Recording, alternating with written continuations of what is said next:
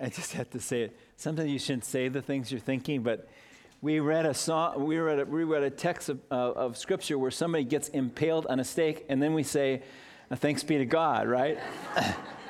Whoa, we're not going there yet, but we will get to that point actually, and it is a remarkable story. But I want to start with the biggest sports story of the year. What is it?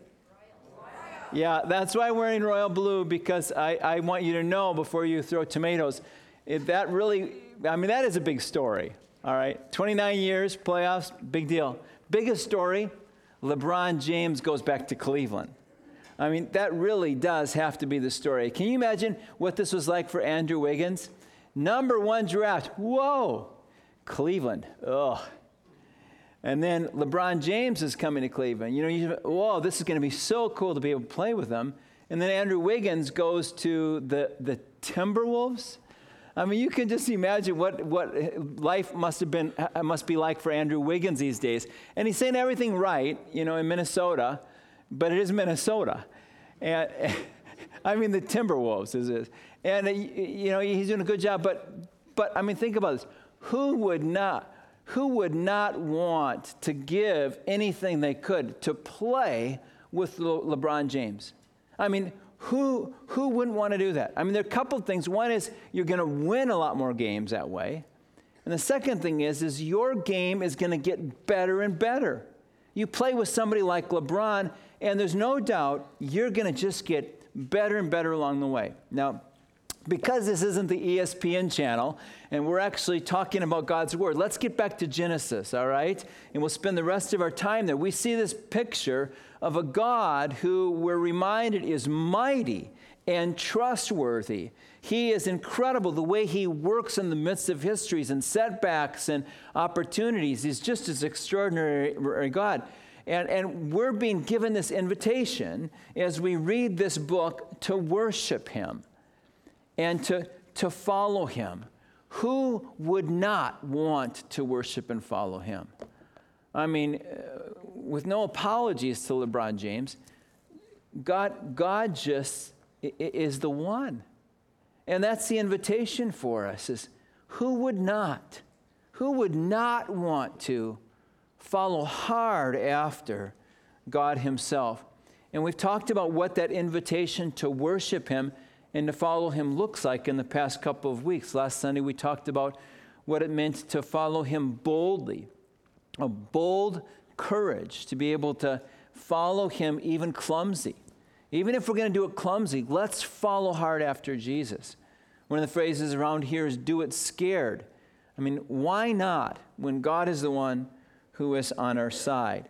And 2 weeks ago, we talked about what it meant to follow him completely, not just occasionally, not just kind of the 1 day a week thing, but wholeheartedly and with our whole of our life, all of our week and all of our years, to be able to do it in the same way that Jesus said to the Father, not my will, but yours be done. I want my life to be about your will. That invitation is actually there for us. It's a little bit like playing with LeBron. All the attention's going to be on LeBron, but it's kind of like, who cares? It's not going to be about me, but who cares?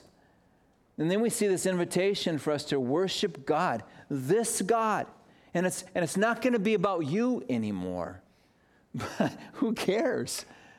If we get to be that person and live life that way. And so in Genesis, we see this God, and we say, God, you are so incredible. And our focus has been in this series, how might we live into that? To let the might of God shape the course of our lives. And so today we're going to talk about what that looks like in this whole category of faithfulness. The courage actually expresses itself in a life that is filled with faithfulness. God invites us into courage, and it's courage that is seen in faithfulness. Now, before we go there, I just want you to know, this is not a requirement, right? It's not like, okay, Mark, what's the next thing we've got to do in order to be a Christian?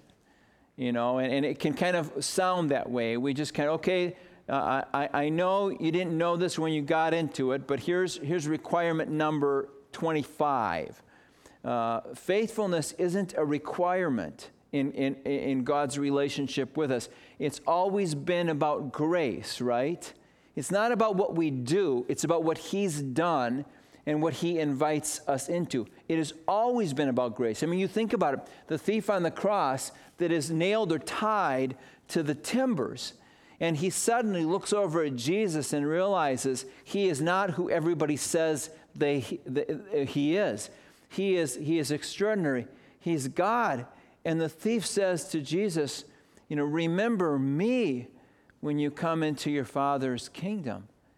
And Jesus doesn't say, okay, there are like 26 things you got to do before you die. I mean, the guy's doing nothing. He's got minutes to live.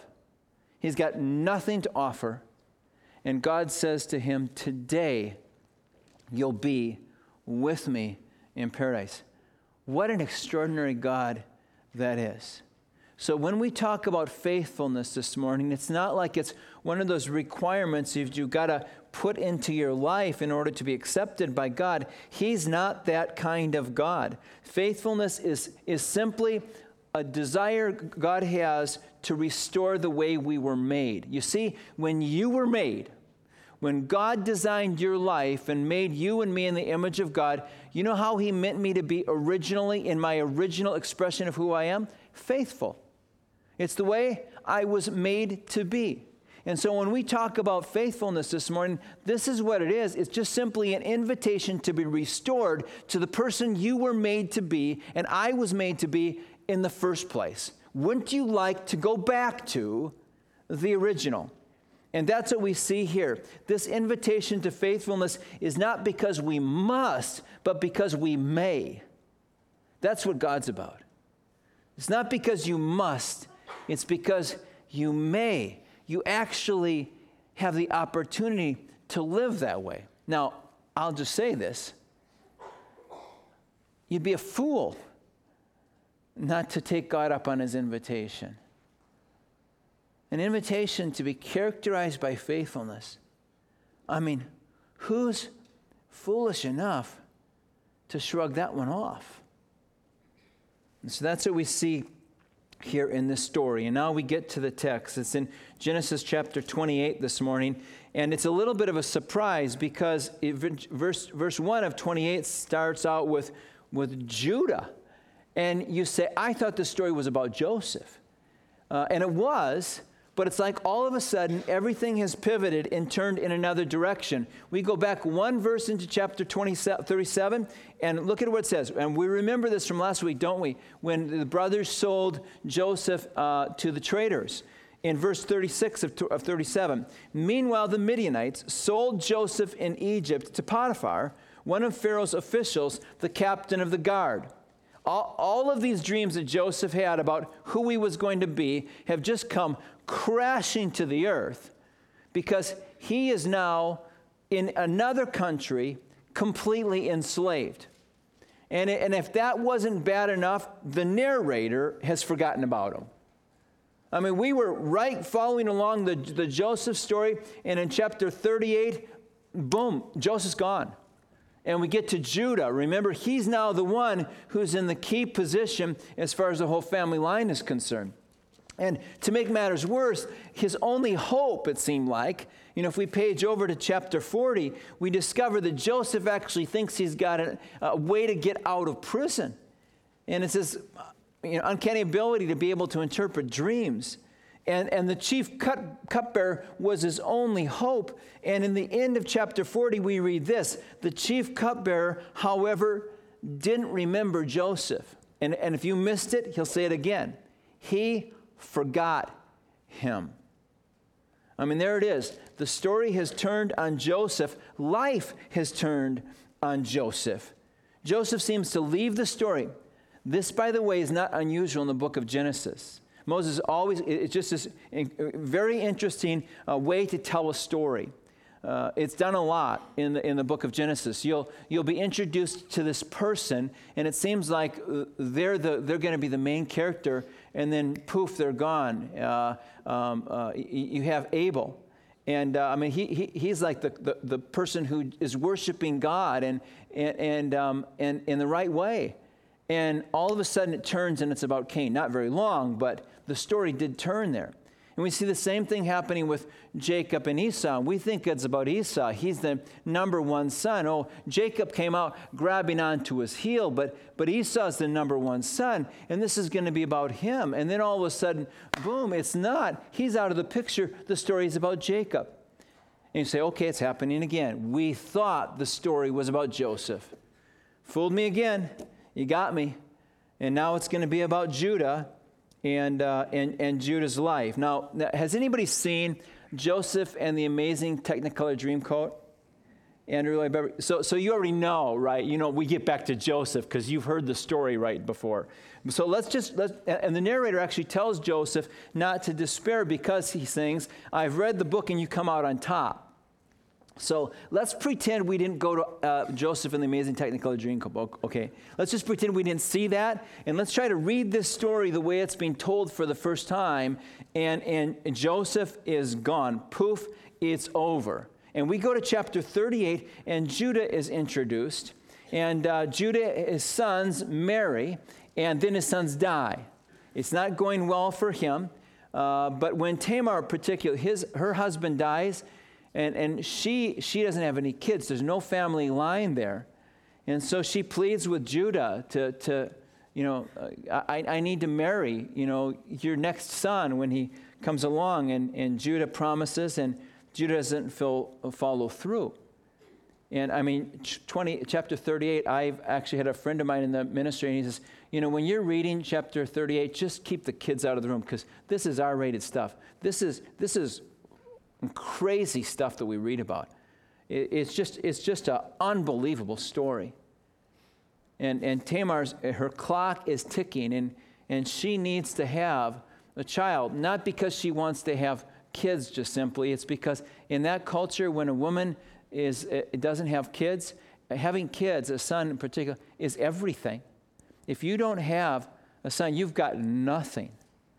And Tamar knows it. And Judah's made a promise that he's not following through on, so Tamar just devises her own scheme. I need a son, and I need a son in that family line, and no one's available. Oh yeah, there's Judah. And so she disguises herself as a prostitute. Well, Judah goes on a business trip. And you wonder, how could she even imagine that this scheme was going to work? And you wonder, I wonder if she knew Judah better than we thought she did. I'm nearly certain this isn't the first time that Judah has made choices like this. She figured out this scheme would work because she knew something about the way Judah lived. And sure enough, there she is, and there it goes. And Tamar's pregnant. Judah finds out. He didn't know who he was having a relationship with. And she's pregnant, and he is screaming mad. And he says, you bring her out, and you have her burned to death. And so we see another aspect of Judah's weakness, his rage in discovering this. And he says, I want her burned to death. And then it all comes out. And in chapter 38, verse 26, Judah says this about Tamar: she is more righteous than I am. To which those of us reading would have to say, that's certainly true. She is more righteous than you. Who were you supposed to be? And what did you turn out to be like? And there's a little bit of a piqued interest here because one asks the question, okay, let's see who else is more righteous than Judah. And the story turns to what's happening at the very same time in Egypt where Joseph is living in slavery, and we see one more righteous. But before we get there, at the end of chapter 38, there's this curious inclusion. You see, Tamar has twins, or she's about to have twins. And It's a little bit like the Jacob and Esau story, right? And you know where Jacob was clinging on to Esau's heel, and then the whole thing switches around because Esau is exhausted and he wants some red stew. And he actually has a nickname called Edom, Esau does. His nickname is Edom, and it means red stuff, because it was the red stuff, it was the red stew that reversed everything. And he turned out to be the loser in the story. The person who swallowed the red soup. And you see what's happening in this story here? There are a couple of twins. It says in verse 27 of 38, when the time came for her to give birth, there were twin boys in her womb. As she was giving birth, one of them put out his hand through the birth canal, so the midwife took a scarlet thread and tied it on his wrist and said, "This one came out first." But when he drew back his hand, his brother came out. And she said, "So this is how you've broken out." And that child was named Perez. Then his brother, who had the scarlet thread on his wrist, came out, and his name was Zerah, scarlet, red. This is the second time red loses. And red loses because someone unexpected makes a breach for themselves to get ahead. And it's in this story Perez, and in the next story to come, it's Joseph. You see, Judah had the privileged position. Watch Joseph make a way for himself. What does it mean for Joseph to make a way for himself? That's what we see next. And you say, I knew it. I knew the story was about Joseph. There's still a twist coming up, and it's going to be a long time before we get there. But, I mean, this is just I just can't wait to tell you this kind of final twist in the story. But we'll get there. You're going to have to wait a little bit for it. But the fact is, it's a fact that Joseph had no reason for hope. And it's because he had no apparent reason for hope that this is a story of hope. I mean, he's had these dreams, and he thinks that all of his family is going to bow down to him, and he must believe now that it just must have been the garlic from the night before. I mean, I've got no future. So you've got Judah, on the one hand, who has a future and disregards it, and then you've got Joseph, the one who has no future. And he will no longer be regarded. And still, we discover in Egypt, there he is, living out life as if it mattered when no one else thought it did. That's where we find him. We find Joseph living out life as if it somehow mattered when, by all accounts, it no longer mattered. Unbelievable. It's over, and he's still living like it's not. And it's not like Andrew Lloyd Webber's song streams in to the prison cell and says, I've seen the story and you come out on top. There's no assurance here of anything. I mean, he's in the middle of hopelessness, human hopelessness. When he was no longer the big deal, when no one was looking at his life, Joseph decides to live with faithfulness. Joseph decided to say about his life, the God I worship, I actually worship him when no one's looking. The God I worship, I actually worship him when dreams are shattered.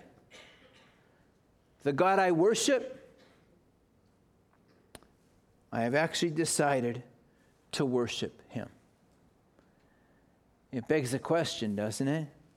Who am I when no one's looking? Who are you when no one's looking? Who are you when everything's broken, when your dreams are just in crumbles on the ground?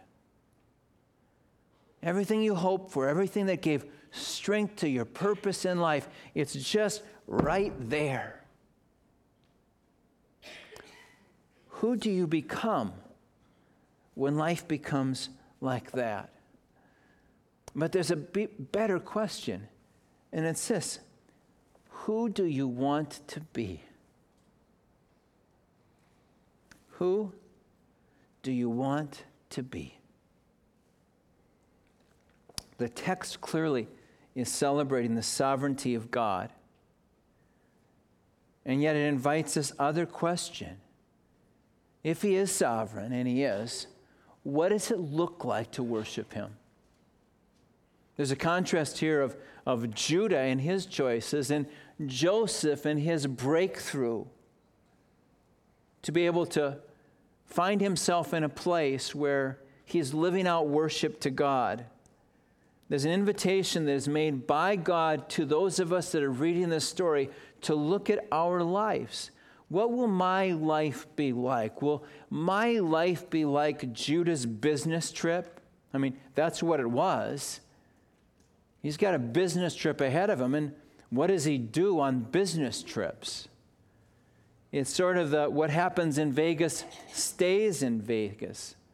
Well, sure it does. Unless you're not that person. Unless you've decided that the vows you've made to another are a part of your worship of no one other than God. The vows you made to God and to someone else. I mean, no one needs to know. Joseph could have said that. There he is. No one needs to know. In fact, I'll bet Potiphar's wife certainly was saying that. Joseph, you're beautiful. I'm beautiful. No one's going to ever know. And Joseph said, you know, that just won't work. Because I decided that the God I worship, I'm actually going to worship.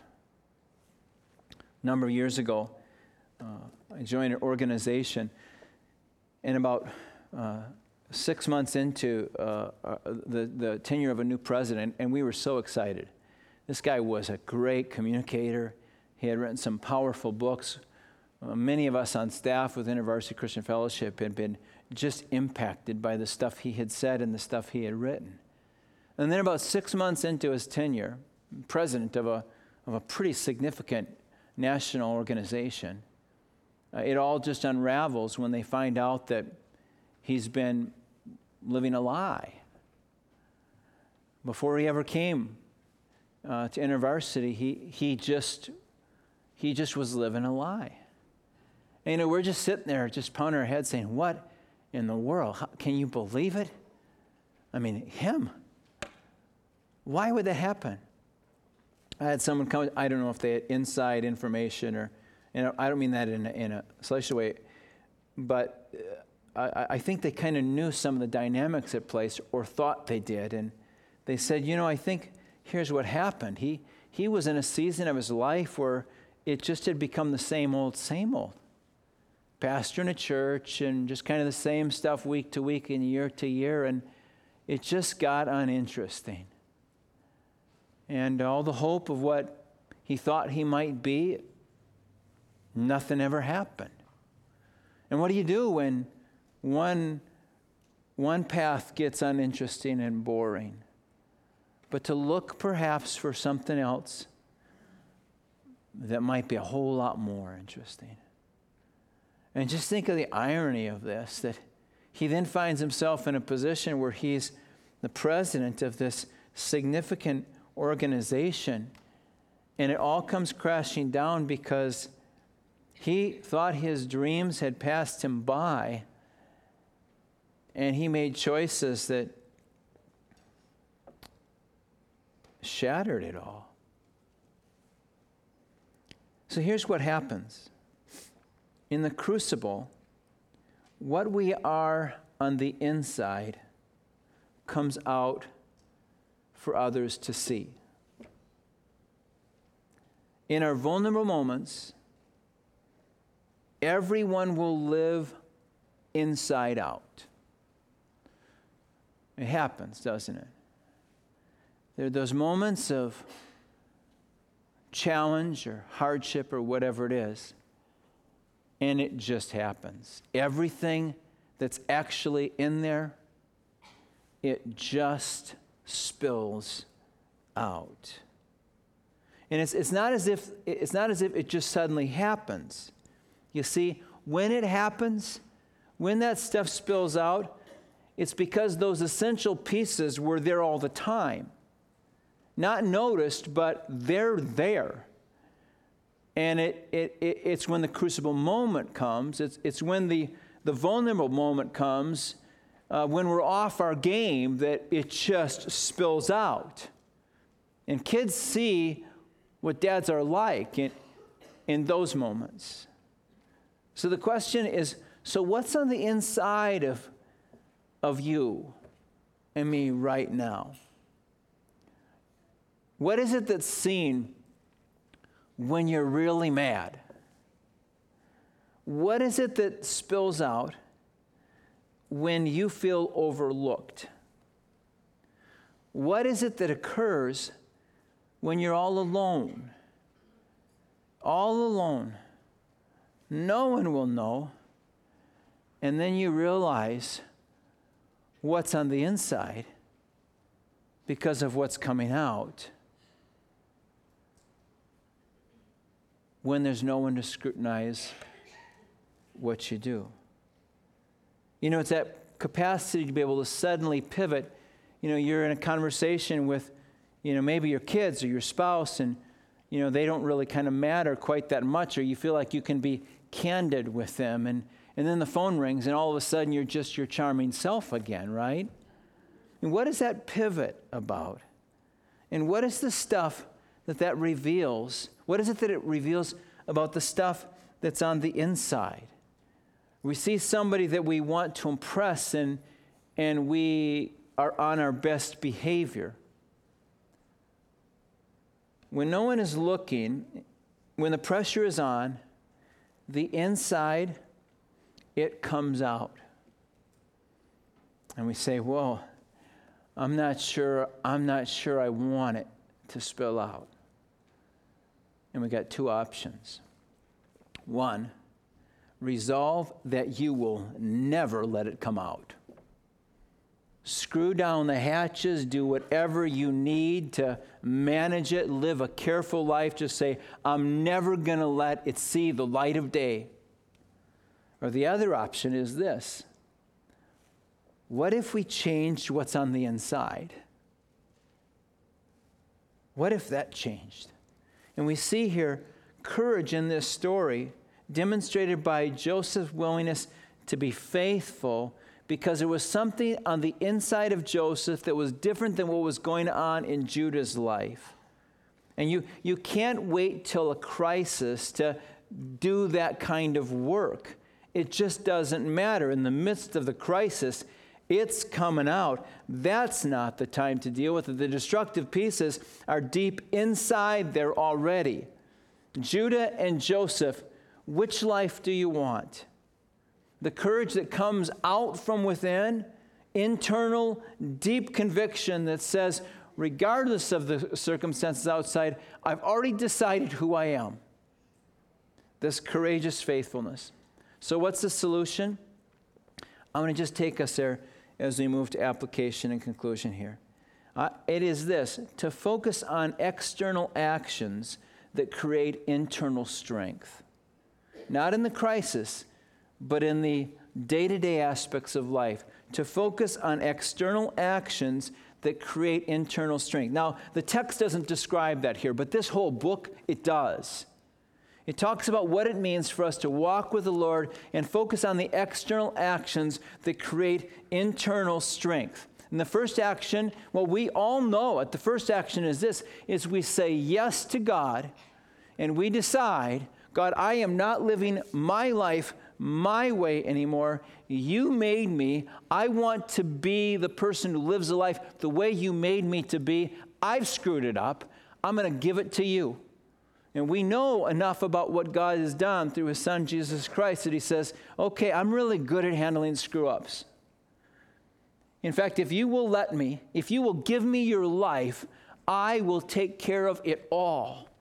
And here's what happens. You say yes to me, and Scripture says this, that a supernatural thing happens, and God comes into a human life, And he does work there. It's not like God comes there and says, okay, give me your paper. I'm going to just stamp that. Boom, forgiven. He doesn't do that. You know what he does? He stamps our heart. The Holy Spirit, we're sealed with the Spirit. And there's this incredible thing that happens supernaturally, the transformative power of God in one's life, because they simply said the same thing the thief did on the cross. Would you remember me? Here I am. God says, I'm there. That's the first thing that happens. And after this, there's work that we do, and in God's word, it calls it training in righteousness. You page back to 2 Timothy chapter 3, verses 16 and 17. It says this, all scripture is God-breathed, and it is useful for teaching, for rebuking. I need a rebuke once in a while. For correcting, and for training in righteousness, so that the servant of God may be thoroughly equipped for every good work. Training in righteousness, because we can be trained. This is oftentimes described as spiritual discipline. It's a term that's oftentimes used. And in spiritual disciplines, it's not the moment of failure in the midst of the crisis that counts. It's the moments of training that occur in the regular course of life. So you say, oh, I blew it again. All right. Don't focus on that. Focus on what you're going to do as a part of training in righteousness with every day of your life. And that's what God wants for you. He's not going to sit there and point at that one and that one and that one. He's going to say, here it is. This is what training in righteousness looks like. And there are two aspects of this. Spiritual discipline. Spiritual is the first part of it. That God, through His Spirit, actually works in our lives. Now, all of us are made in the image of God. And so we will see actions and attitudes exhibited in anybody in the world because they were made in the image of God. Unfortunately, we won't see some of those things in us. And so God does a reparative work. God does the restoration that's necessary so that I can actually become that person that I was made to be. God made me to be a person of love. Guess what? He does His work, and I will be restored to what I was intended to be in the first place. He does His work, and I will be restored and become that faithful one that I was meant to be in the first place. It's what He does. Because it's a spiritual thing. It's not a checklist. It's supernatural intervention in a person's life. And you know this is true, don't you? I have seen it time and time again in my life and the lives of people around me. I just shake my head and I say, I can't believe it. God is doing it again. God is creating faithfulness where there was only unfaithfulness. God is creating compassion when there was only anger. God just does it. He just does it. It's a spiritual discipline. And it's necessary because, frankly, spiritual disciplines can, unhinged, lead to pride and obligation and legalism. But if we invite the Holy Spirit in, He just does His work. And then it is discipline as well. It's training like an athlete does. Serious attention is part of noble accomplishments, and He invites us into this. We can train ourselves. Act yourselves into right ways of thinking. It's what happens. I have a friend of mine, some of you know, Sudhir and Deva from India. And Sudhir was talking about marriage in India as opposed to in the United States. And he says, there's love marriage. Even in India, there are love marriages and there are arranged marriages. He said, it's so interesting to watch the trajectory of the two of them. Love marriages oftentimes don't last nearly as effectively as arranged marriages do. Isn't that crazy? An arranged marriage has a stronger possibility of enduring than a loved marriage. And this is what they say. In a love marriage, you go in because you know what you're going to get out of it. In arranged marriage, you walk into it and you know there's work to be done. Act yourselves into right ways of thinking. Decide to love, and guess what happens? It's just the way we were made. Spiritual disciplines, I want to mention one, and then we can move forward. In my experience growing up, I grew up in a church where they didn't say anything about fasting.